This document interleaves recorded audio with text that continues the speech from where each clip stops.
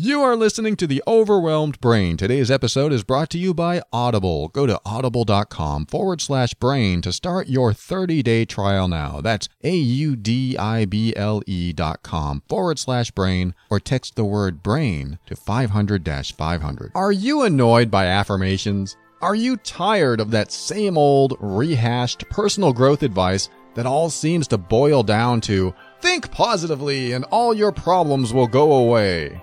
If affirmations feel like lies and positive thinking feels like denial, then I want you to get ready. The Overwhelmed Brain is here to help you create the life you want now.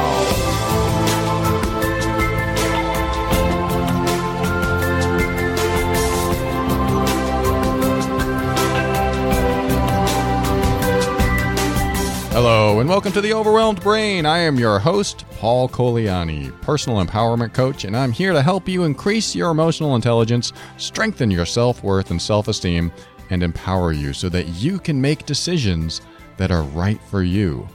Everything I talk about on this show is my personal opinion and is meant for informational and educational purposes only. Always consult a medical professional before making any changes to your medical treatment. All right, the first thing I want to talk about is something to do with permanence versus impermanence. And as you know, we are in a world of change. Everything is changing, or at least some things are changing. Maybe that toxic relationship you have isn't changing. Maybe the job that you don't like isn't changing. Maybe there are things in your life that don't change. But the question is, why aren't they changing? Is it because of circumstances beyond your control? Or do you have control? Do you have decision-making ability and choose not to decide or choose not to take action? Because there are many things in life that we have a choice in and we choose not to choose.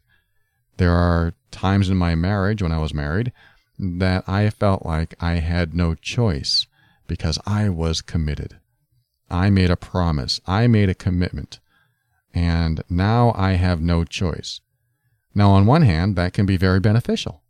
When you commit and you have no choice, then you find ways to work out whatever the problems are. You do your best to work things out. You exhaust all your resources trying to work things out. So when there's a problem in something you commit to, you go the distance trying to fix it because you've made that commitment. You are a person of your word, and you want to follow through and make sure that people see you are of integrity, that you are honest. Or just because you might feel bad in yourself if you break your own word. So I think in some ways, commitment and a sense of permanence is a good thing. It can compel us to do the right thing, to do the thing that's needed so that we learn, heal, grow, and evolve and get to a better space everywhere in our life, or at least in the places that are having issues.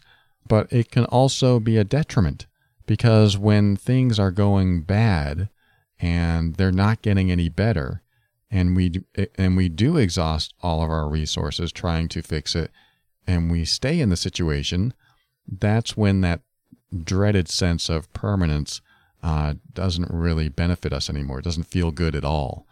It is that sense of forever. Like, I'll never get out of this. It's that sense of I have no control. I have no way to escape from this challenge, from these problems. And so this is something that comes up for us in all aspects of life. Everywhere you look can be a sense of permanence. It's like eating and breathing. You always have to eat and breathe. It's just the way it is. That is a permanent, immutable thing that's always necessary in your life, unless they come up with something new that science figures out.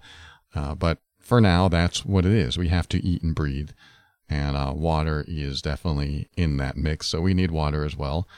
So those feel like, okay, they're gonna be permanent in our lives, and we come to a level of acceptance with permanence when we know there's nothing we can do about it. There's nothing we can change about something. In order to continue going through this life with any sense of feeling okay, at least, we have to come to a level of acceptance of what's permanent. So when you think about your life, what are the things that are permanent versus what are the things that you could change if you wanted to. Because if you have something going on in your life that is permanent, at least the way you see it, and you believe you have no choice, let's just say that you did have a choice. Let's look at food and water, for example. You do have a choice. You could choose not to eat food and not to drink water. The consequence of that choice would probably be fatal. But you do have a choice. So there's a taste of how my brain works. And the reason I say that is because we go through life thinking we have no choice. But really, do we honestly have no choice? Now, that was an extreme example. I don't want you to stop eating or stop drinking water. I want you to just consider the choices that you make on a daily basis. For example, choosing to do something that you don't want to do, yet you still do it because you believe you have no choice. You're in a job that you hate. You keep going to it every day, or at least the days that you're working, and you believe you have no choice because if you stop working at this job, you won't have medical insurance. You won't have any money to buy food. You won't have money to pay the rent or pay your mortgage or pay your utilities. I mean, there's all kinds of things to do with money there. And if you quit, you'd lose that source of income. And then you'd think, wow, if I quit, I mean, this is what I look at when I drill down into challenges in our life.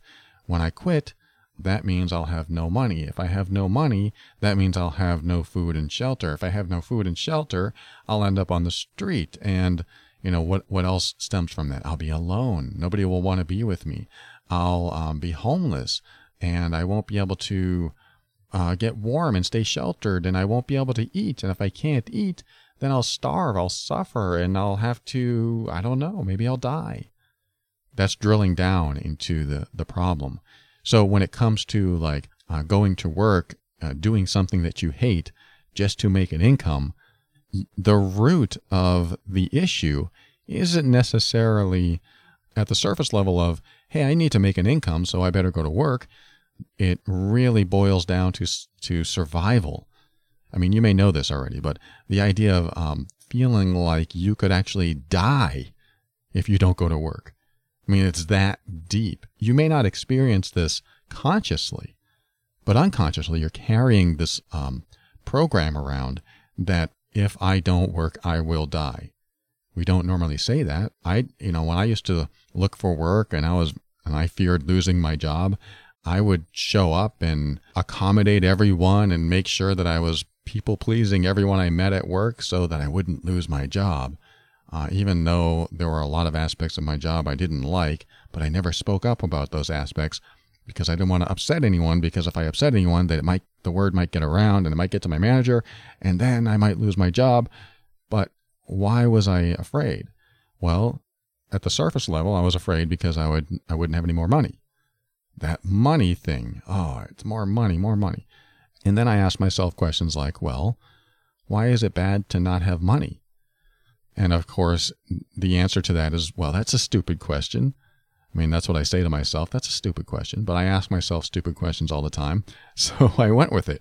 And I go, well, if I didn't have any money, I wouldn't be able to pay my rent. Okay, how is that a bad thing? What? That's a stupid question. Well, let's ask the stupid questions and see where we go with it. Well, if I can't pay my rent, well, then I'll have no place to live. And then I'll ask myself, really? You will have no place to live? You can't live anywhere? You'll just live on the street or something? And at first I want to go, yeah, I won't be able to pay rent. Really? You won't be able to live with someone else? You won't be able to crash on someone's couch? And they'd be like, yeah, but I don't want to do that. I don't want to be that kind of person that goes crashes on my friend or family's couch. Then the thought of, oh, so you do have a choice. You just don't want to make that choice. Well, yeah, but that's stupid. Again, stupid questions, stupid answers, stupid whatever. I'm going to go down this road and see where it takes me because I'm so stuck at the surface level. I mean, that's what happens with us. We're so stuck at these surface level things like, I don't want to quit because it pays me. Okay, let's talk about that. Why is money important? Why is money important? Ask yourself these stupid questions. Find out where they go and continue drilling down into these challenges that you have in your life. For example, you're in a relationship and you have a couple kids, and your spouse is mistreating you or being abusive or really being mean. And you're like, I wish I didn't have this relationship, or I wish my spouse would treat me nicely. I'm doing everything nice, and he or she's not doing anything nice. They're just being mean. So the question might come up, well, gee, I can't get a divorce because I promised that I would stay married and go through this better or worse thing, and through the thick and thin, trying to work on this relationship to make it better. Yeah, but my spouse isn't doing anything to make it better. It's only me. But I've committed, so I'm going to stay in something I don't like because I've committed, and it's more important to keep your commitments than to be happy. What? That's what might happen, these thoughts that come to your mind when you think these things through. Wait, that's not right. I mean, why commit if I'm not happy? Especially in a relationship, you might have that kind of thought process. But let's go through the drill down. Okay, let's just say that, we've seen a therapist and it's not working. And I've tried every self-help thing in the book and it's not working. I've reached out to friends and family. I've talked with my husband or my wife. I've done everything I possibly could. I've honored myself. You try all these things until you're exhausted and you go, I've tried everything. So what's next? I don't want to stay in a relationship that this person mistreats me all the time. He or she is a bad influence, or he or she hurts me and emotionally, hopefully not physically, but emotional hurt can be just as painful and last just as long, if not longer. So there's all kinds of reasons to get out of this relationship, yet I've committed. So what do we do with these commitments? Well, I like to, like I said, drill down. Let's just say that I believe I have no choice. I'm stuck. I can't leave. I don't have control of the finances. He or she has control of everything. So what do I do about that? Well, what you do is ask yourself questions. Okay, let's just say that I did separate for a while. Where would I go? I don't know. Well, where would I go? Let's just say that he or she separated from me, or he or she kicked me out. What do I do then? Now I'm kicked out. Now you're forcing your brain to work a little differently within different limitations. You're actually breaking through your previous limited thinking. And that's vital, because where you were before the process is you're in a space of, well, I can't leave. I can't leave because I can't go anywhere and I don't have any money. Okay, but if I force this scenario upon you, guess what? You're going to figure something out. So what happens is your partner wants to break up and they kick you out of the house. It may not be right. It may not be good. It may not be healthy for anyone, the kids or whatever. But this is what's happening. Now you're kicked out. Now you're maybe sitting in your car and you don't know what to do and you're crying. I don't know. But what would you do? What would you do in that scenario? Because what you come up with is exactly what you can come up with when you believe you have no choice. Now, I might be wrong about some people that are listening right now. They may go outside and they don't have a car, and now they have to walk for miles to the nearest payphone, or who knows? There might be different scenarios. Yet there's still a path to follow, even though we don't know the destination. Because when the scenario unfolds for us, when it happens to us, we tend to come up with a solution, even if it's a terrible one. But at least it's something. At least it's a place to sleep for the next night, or a place to think for the next night. Even if you end up at the airport and stay there all night while you think things through, there's usually something that happens that gets you to a point where a thought comes to mind that wasn't there before. And it wasn't there before because you never expanded it enough to accommodate scenarios that just seemed unlikely. Like you could never picture yourself leaving this relationship or leaving this job, so your brain would never go there and visit those scenarios. But what if? What if your job fired you tomorrow or today, sent you home early? What would you do? I don't know what I would do. Well, walk through it. Imagine yourself in that scenario. Okay, I'd still have a paycheck coming to me, so I know that would be there, and I would probably start looking for work. I would call my friends. I would post it on Facebook. I would say, I don't have work anymore, and this is, devastating. I don't know what to do. And then I don't know what I would do from there. Okay, let's just say that the worst case scenario unfolded. You don't have work and you don't get it for days or weeks or months. What's going on in your life? Where are you? What's happening? And actually explore these scenarios, as unpleasant as some of them may be, just to find out if any thoughts come to mind that weren't there before. That's an interesting place to go, and it really helps you expand where you are when you think you're stuck in something permanent.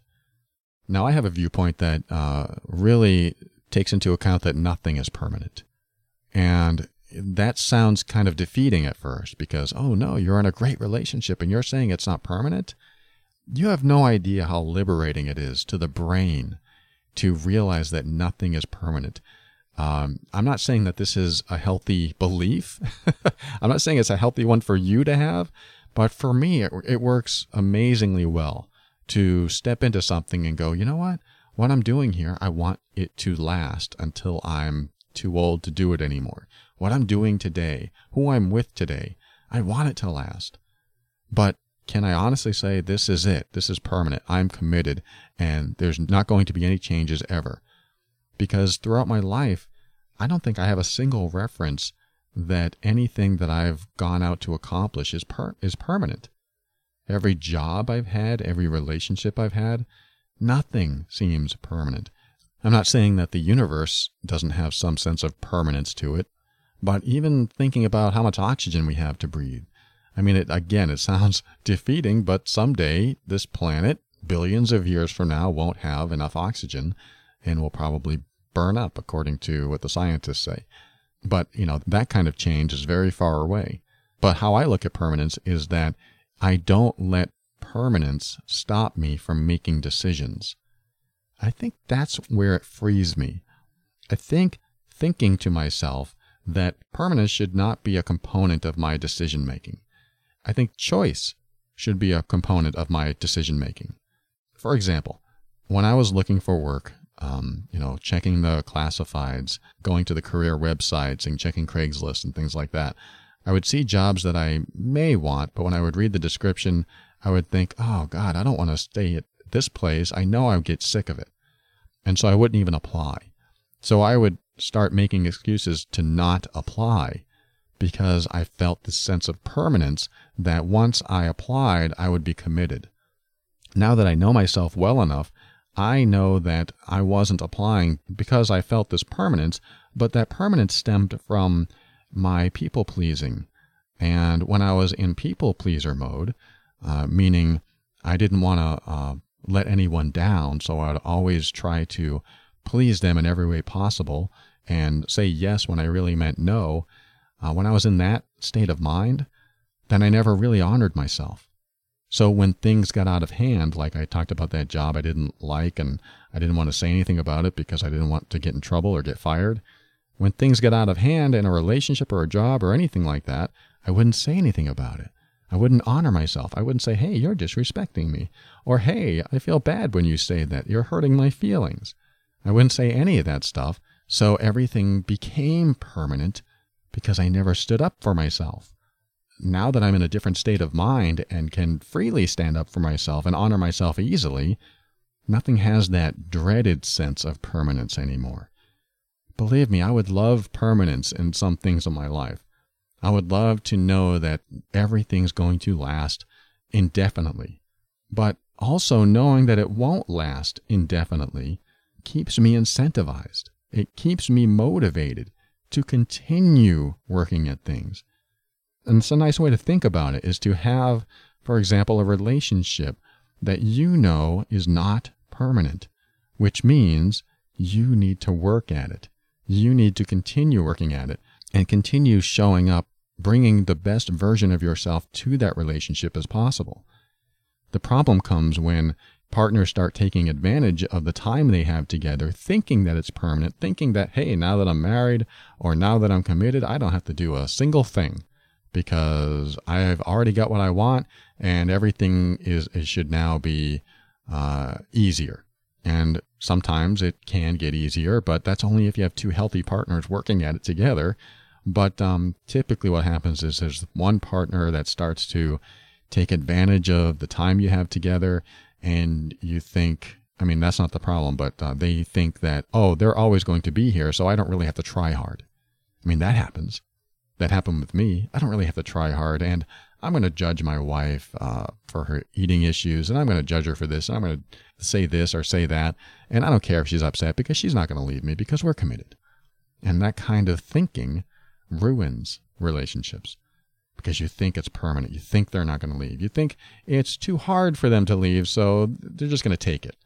And it's just destructive. It's destructive thinking. So what this all boils down to is I'm trying to convey that when it comes to making choices and believing you don't have a choice in certain situations, or you feel like you're out of control and there's nothing you can do, I want you to stretch your mind beyond that and think about what would happen if you made the choice, and don't set yourself in stone thinking that nothing can change because this is the way it is. I'm not trying to break up relationships or tell you to quit your job. I'm not saying that at all. I'm saying that sometimes we don't think beyond our own limiting thoughts because we don't stretch our imagination beyond what it could look like. A dysfunctional relationship could look like two individuals going off on their own. You may not want that. You may want something completely differently than that. You may want the relationship to heal itself, or for you to heal, or for them to heal. But what if it did look like that? What would happen? And then you put yourself in these imaginary scenarios and figure out where you'd be with it. It's not pleasant. A lot of the times it's not pleasant to go through this stuff. But what happens is you expand your choice. You free up your mind to be able to make choices that weren't necessarily there before. They were probably always there. You just chose not to visit that because it was unpleasant. It's the unpleasant choices we never visit. That's too unpleasant. I'm not going to visit that choice. Well, I want you to. In your mind, just visit that choice. It's unpleasant, but what would I do if that was my only choice? If I had no other choice but to take that choice, to make that decision, what would I do then? Oh, geez, I don't know. That's a tough call. I don't know what I would do. That would put me in a very tough position. Okay, but what would you do? What would you say? What would you think? How would you feel? Oh, that would be pretty awful. And I don't know. But then you think about it. What would you do? Okay, you're in your car or outside the house and you can't go back in the house. What would you do now? Geez, I don't know. I guess I'd call my mom. I guess I'd call my brother. I guess I'd go to a hotel. I don't know. All these little thoughts start coming up that you wouldn't have had before. Just an interesting way to look at things and stretch your mind a little bit and maybe get you out of the feeling stuck without any option mode that you might be in any area of your life. Hope this helps. We'll be right back.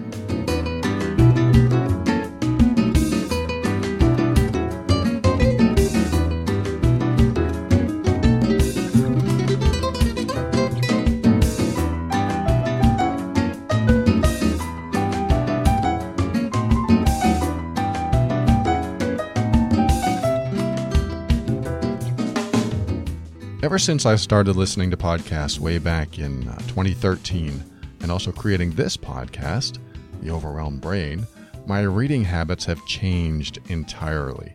I mean, I went from taking a book to the beach to loading up like tons of audiobooks on my smartphone and listening to them through headphones. And now it's so hard for me to pick up a physical book because of the time it takes away from so many other things that I want to get done. I don't seem to have the same time I used to. You ever feel like that? That's why I love audiobooks. Audiobooks are great for helping you be a better you, whether you want to feel healthier, get motivated, or learn something new. I remember I used to have to drive an hour to work, back and forth. In the beginning, it felt so defeating. But one day, I got an audiobook. It was a Star Wars audiobook called Rogue Planet. It came on 5 CDs, and I listened to the whole thing twice over the next several weeks. It was a great story. Swapping out the CDs was kind of a hassle, but as you know, we don't have to worry about that anymore because we have Audible. You've heard of Audible. In fact, I just went on their site and searched for that book, and I found it. I forgot it was written by one of my favorite sci-fi authors, Greg Bear. That made me wonder if more of his books were on there. So, my search not only found a few other books, but dozens more of his books. Now I have a ton of stories to listen to, and I'm very excited to start. I want you to check out audible.com/brain and see if they have your favorite author in there too. They have every genre imaginable. I mean, do you remember the old days when you had to swap out cassettes? Now with Audible, all you need to do is log in and listen to your favorite books streamed across any of your devices. You can switch between each device picked up exactly where you left off. How cool is that? From your phone to your car to a tablet and even your Amazon Echo. Tons of books, hands and eyes free, while doing anything you want. Has your time taken on different priorities as mine has? I love listening to books, and I bet you do too because you're listening to this podcast right now. I want you to start your 30-day trial by visiting audible.com/brain. Or how about this? I mean, you can do this right away. Take your phone and text the word BRAIN to 500-500. That'll start you on the trial right away. And then you can download your first book and start listening to it right away. This free trial offer is available exclusively through audible.com/brain or texting the word BRAIN to 500-500. Think about it. Self-help, sci-fi, fantasy, education, business, the classics, history, mysteries. They have it all. I want you to have it all too. Go to audible.com/brain. That's AUDIBLE.com/brain.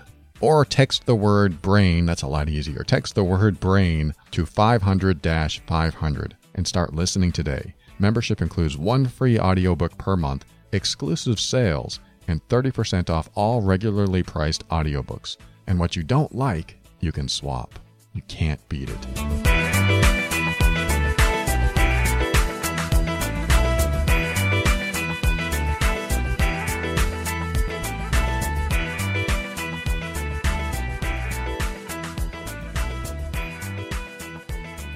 All right, welcome back. I have an interesting topic to talk about. It's about sociopathy or antisocial personality disorder. I'm not going to talk about it in clinical terms because I'm not qualified to, but I am going to say this. Someone wrote to me asking me, how do you survive a sociopath in the workplace? One that you can't get away from. And why are sociopaths out to destroy others? That's a great question. Thank you. I'm going to call you Jen. Thank you, Jen, for asking that question. And yeah, if you're in that situation, good luck. That's my advice. I will say a little bit more, of course.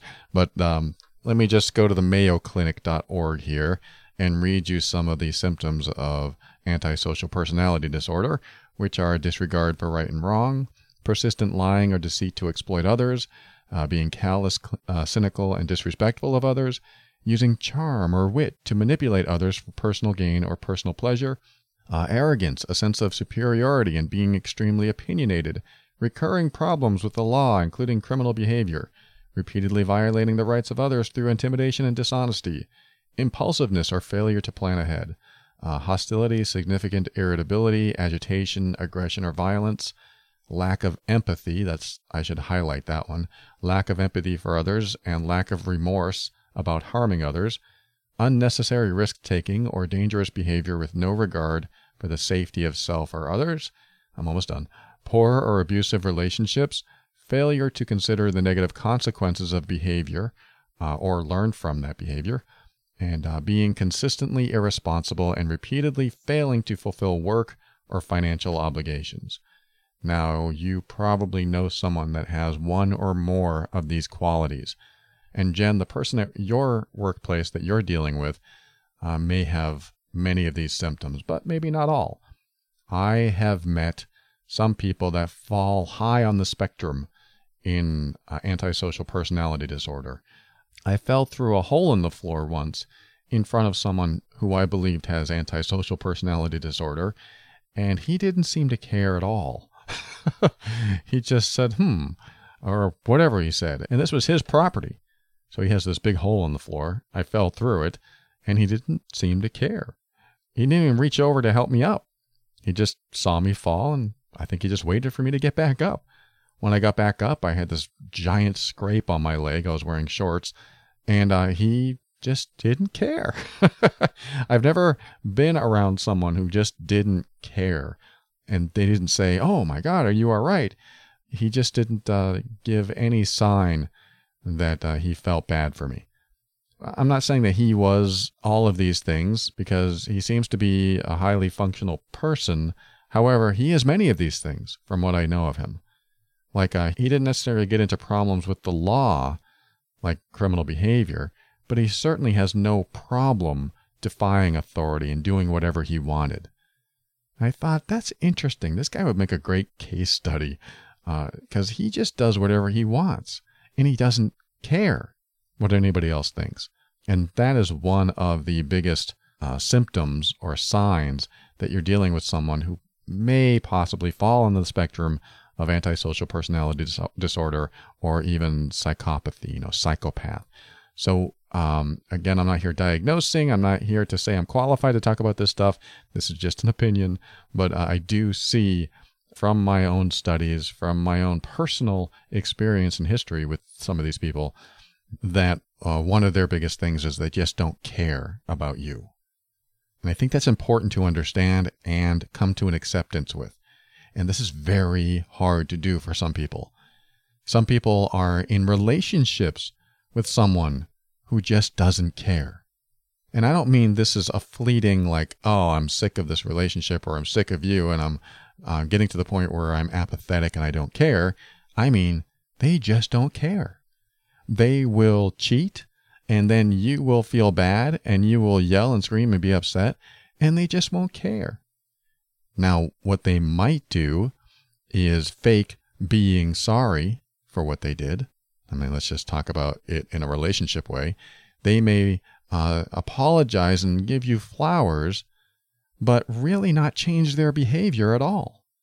So if it comes to like cheating or betraying or lying or doing something that they know that you don't like or is unacceptable in social norms, in marriages, for example, then it won't faze them that they should do anything else. Because what they're doing, and I kind of talk about this in my How to Deal with Irrational People ebook, what they're doing is trying to fulfill a need. It's just like this. Let's just say that you are hungry. You want food, you're hungry, and you want to get to the buffet table, but there's a long line.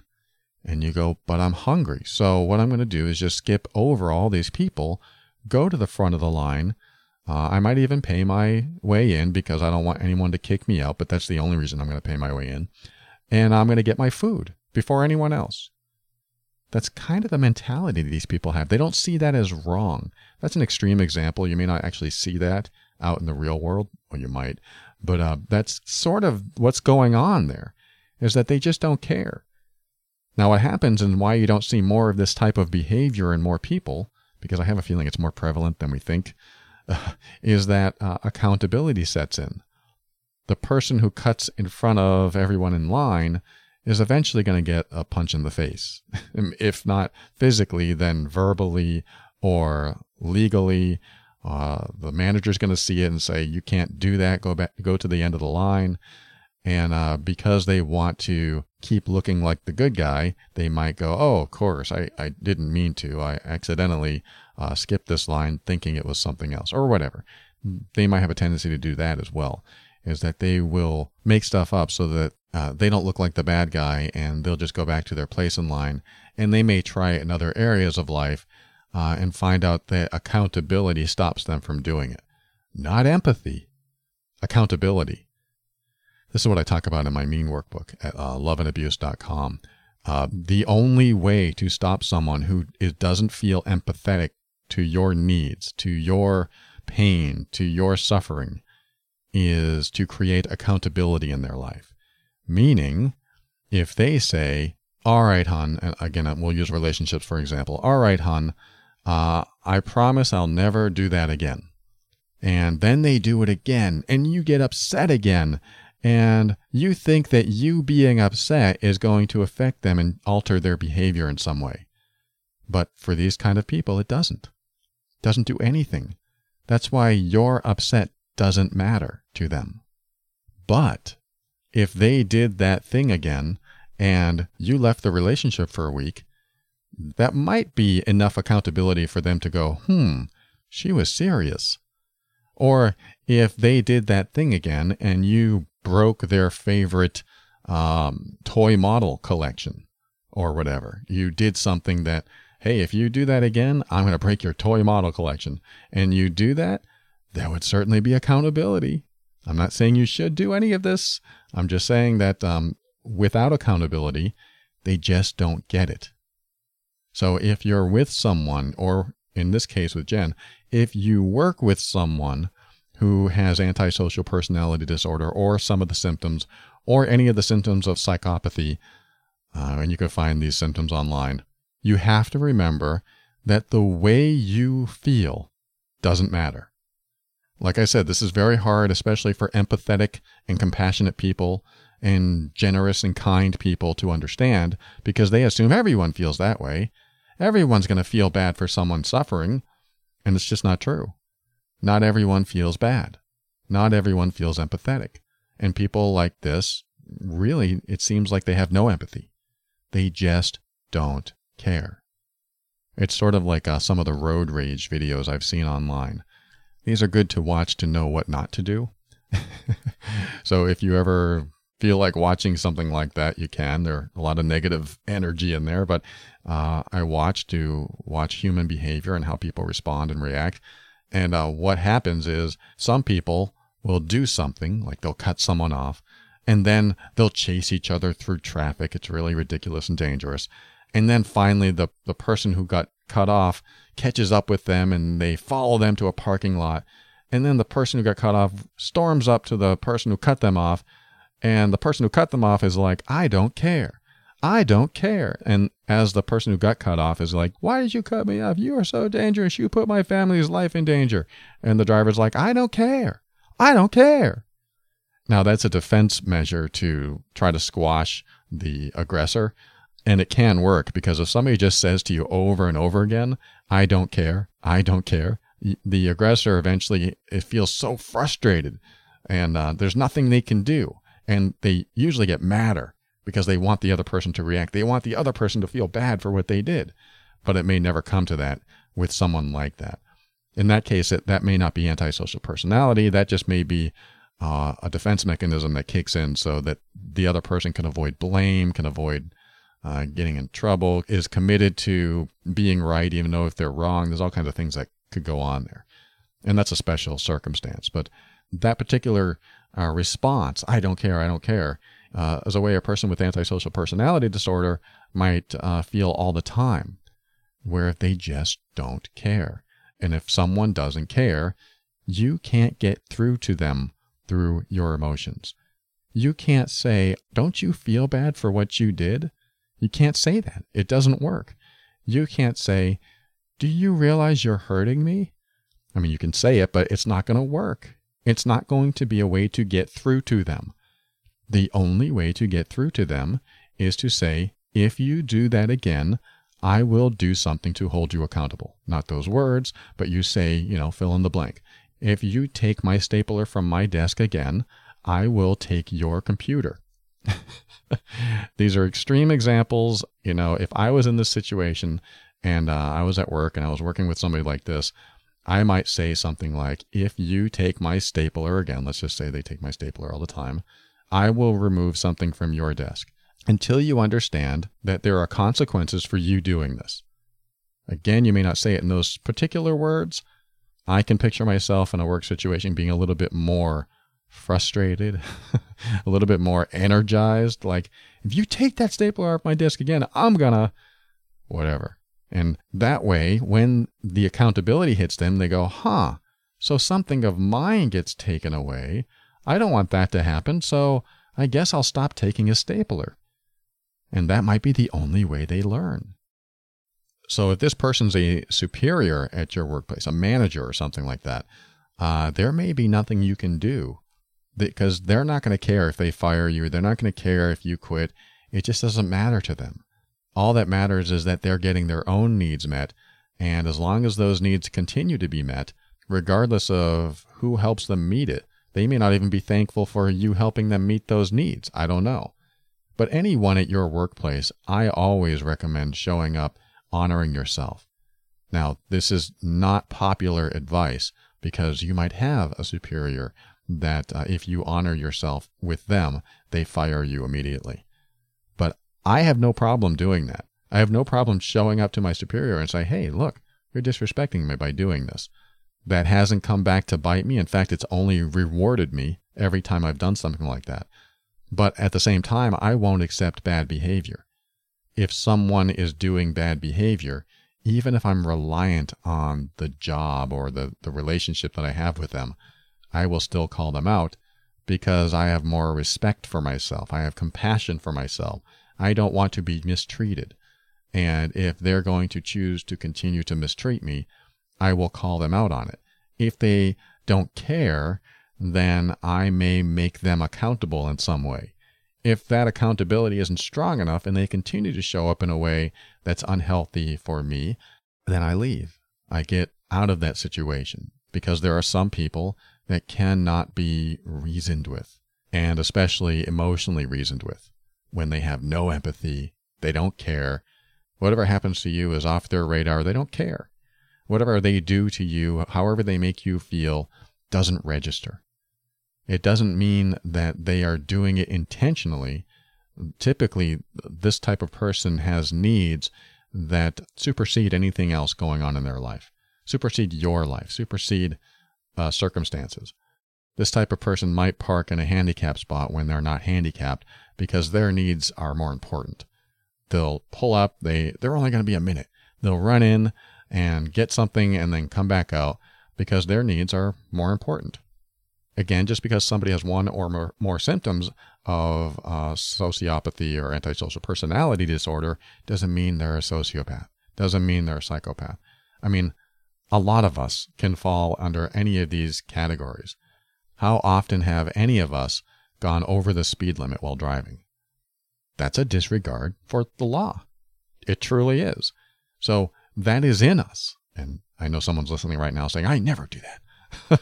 But it is in most of us to go, well, that's just a suggestion. We'll make up excuses that justify us speeding. Well, I had to get there faster. Well, I was in an emergency. Well, this, well, that. There's all these justifications to make what we're doing right. Imagine if we felt like that with everything in our life. That's what I'm talking about. There are people like that that feel that way with everything in their life. Sort of like my girlfriend's ex. He felt fully justified in cheating. Fully justified. She had never cheated on him. Maybe their sex life wasn't the best. I don't know.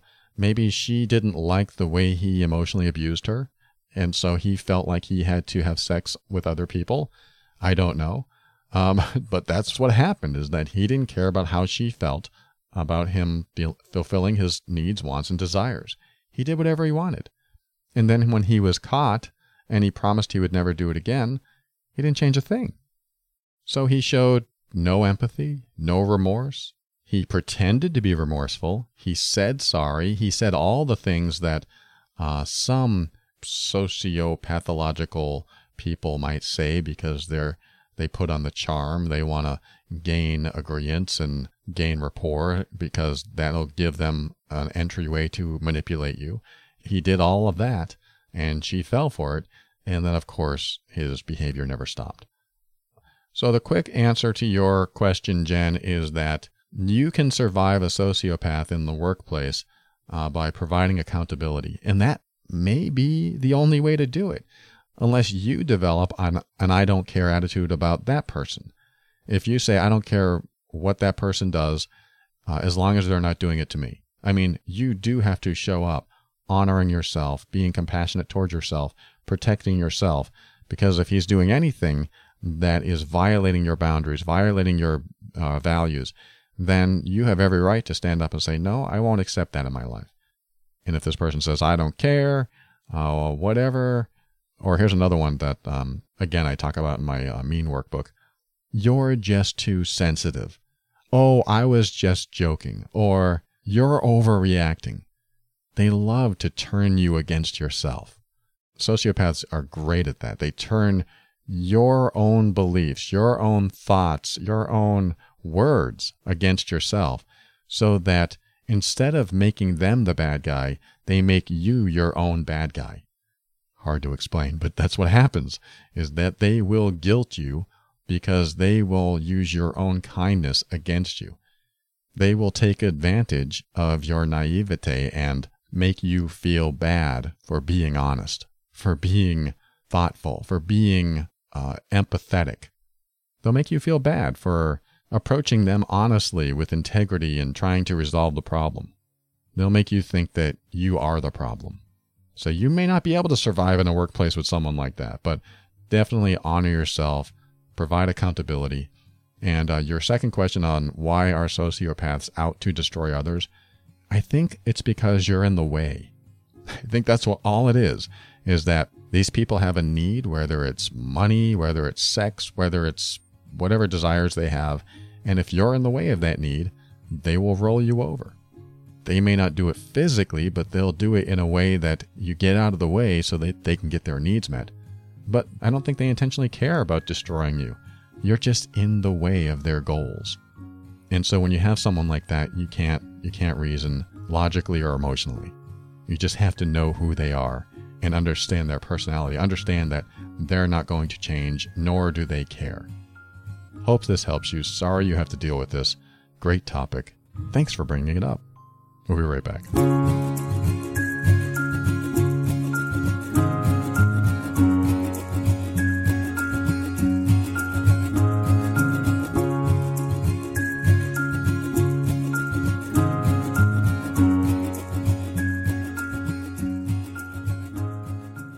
Thank you for listening to another episode of The Overwhelmed Brain. I want to thank Audible. I want you to go to audible.com. That's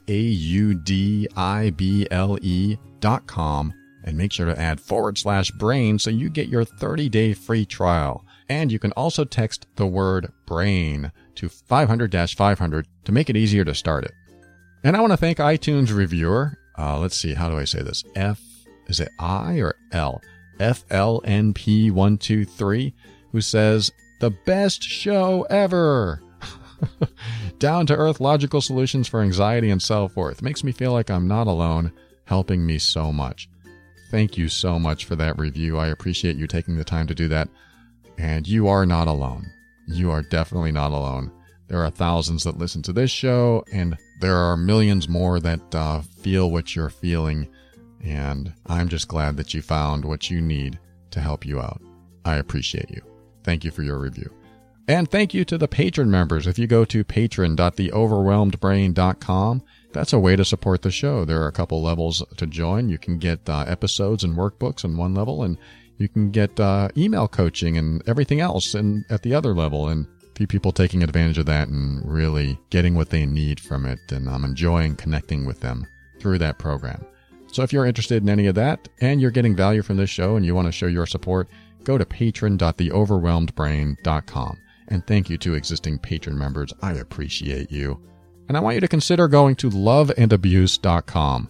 You know, we had that segment on sociopathological people and sociopathological.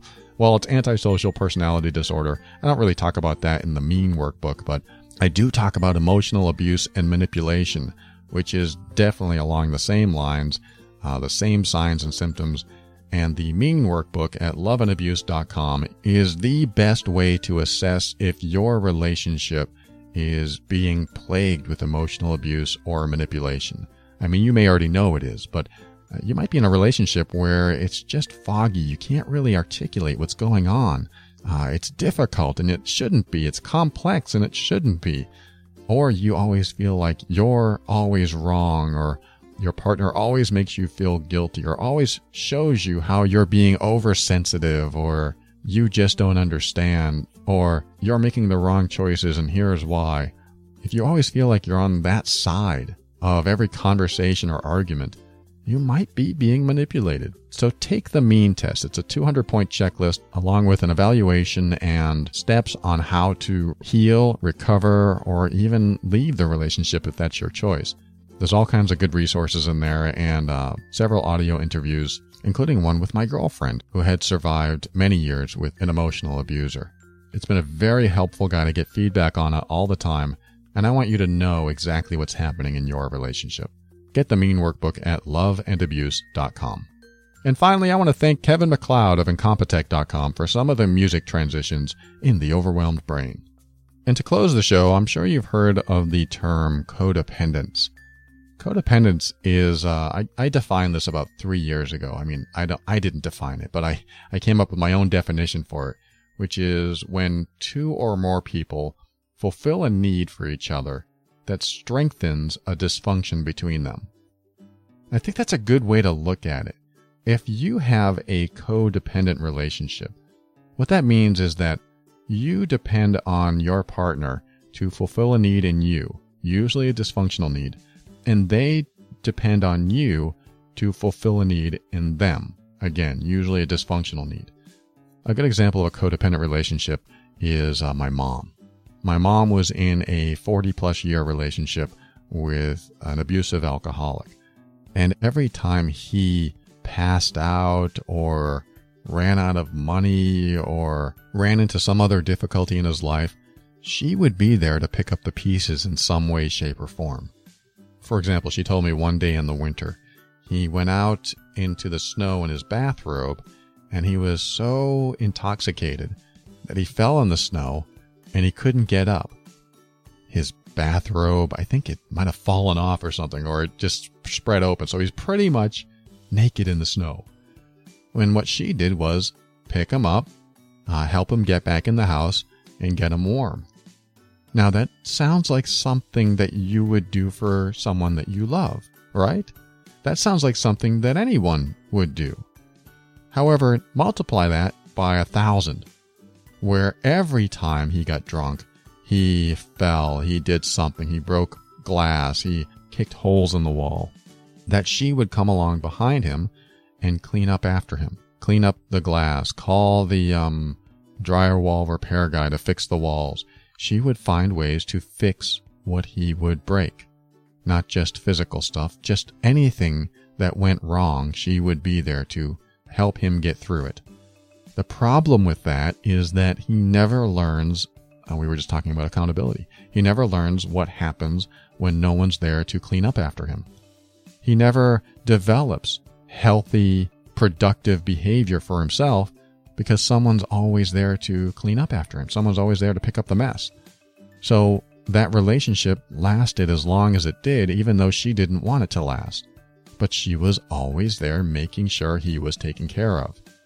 I talked to my mom, and several of us had talked to my mom over the years, saying, why don't you just leave him? We'll give you a place to stay. But she feared leaving, and she was also codependent. Codependent in a way that she wanted to be the people pleaser because she believed that the more she tried to help him, the more likely he would change and become the husband that she wanted. So this codependent relationship lasted for years and years and years because she relied on something that was just a fantasy. She hoped that he would change, but of course he never changed. And her dysfunction of people-pleasing was getting fulfilled with someone that she always had to help. Her dysfunction of people-pleasing and rescuing was getting fulfilled because now she had someone to rescue consistently. But in any codependent relationship, there's almost always a giver and a taker. The giver, the people-pleaser, the rescuer, whoever, is giving and giving and giving and never getting the reciprocation. And the taker loves the position they're in because they're getting everything they need and someone's cleaning up after them. So the taker never gets tired of being in that position. So the taker usually gets worse and the giver usually gets burnt out. The codependent relationship can start off strong because the people pleaser is getting their needs met and the victim or the addict or abuser is getting their needs met. But as soon as the giver starts to get drained and realize there's no reciprocation, then the giver wants out. And now there's no way out because the codependence has started and the repetitive cycle continues. That cycle is the taker falls down, the giver picks back up. The taker falls down, the giver picks back up. Instead of the giver just standing up and going, you know what? The next time you fall, you're getting yourself up. But then that guilt comes in because they're overly empathetic, overly compassionate for someone else instead of themselves, and they'll step up and go, all right, I'll pick you up. All right, I'll clean up the glass because I don't want to step in it. They'll start justifying it. All right, I'll clean up your, vomit because it smells and you won't be able to clean it up until tomorrow because that's when you wake up. All these little things that happen that continue the codependence, and they never end. That's why codependence is very unhealthy, is that the giver keeps giving, the taker keeps taking. It's a very one-sided relationship. And soon, there's a lot of hatred from one side. And the other side may have no problem at all. They love being in the relationship because they're getting their every need met. Just doesn't work. So this is based on an article I wrote back in 2014 at theoverwhelmedbrain.com. Just look for codependence in the search field and you'll see it. And I wanted to talk about that because a couple people have mentioned it. There's an email that I might read on the show next week regarding that. And I also received an email recently saying that this person found that article and was very grateful that he found it. And he said it would change his life. So I wanted to mention it here to make sure that you knew about it just in case it helps you too. And no matter what kind of relationship you're in, I always want you to follow the path that empowers you the most. How do you do that? You open your mind. This will help you step into a place where you can make powerful, firm decisions and take action so that you can create the life you want. Always take steps to grow and evolve. You are powerful beyond measure. And above all, and this is something I absolutely know to be true about you, you are amazing.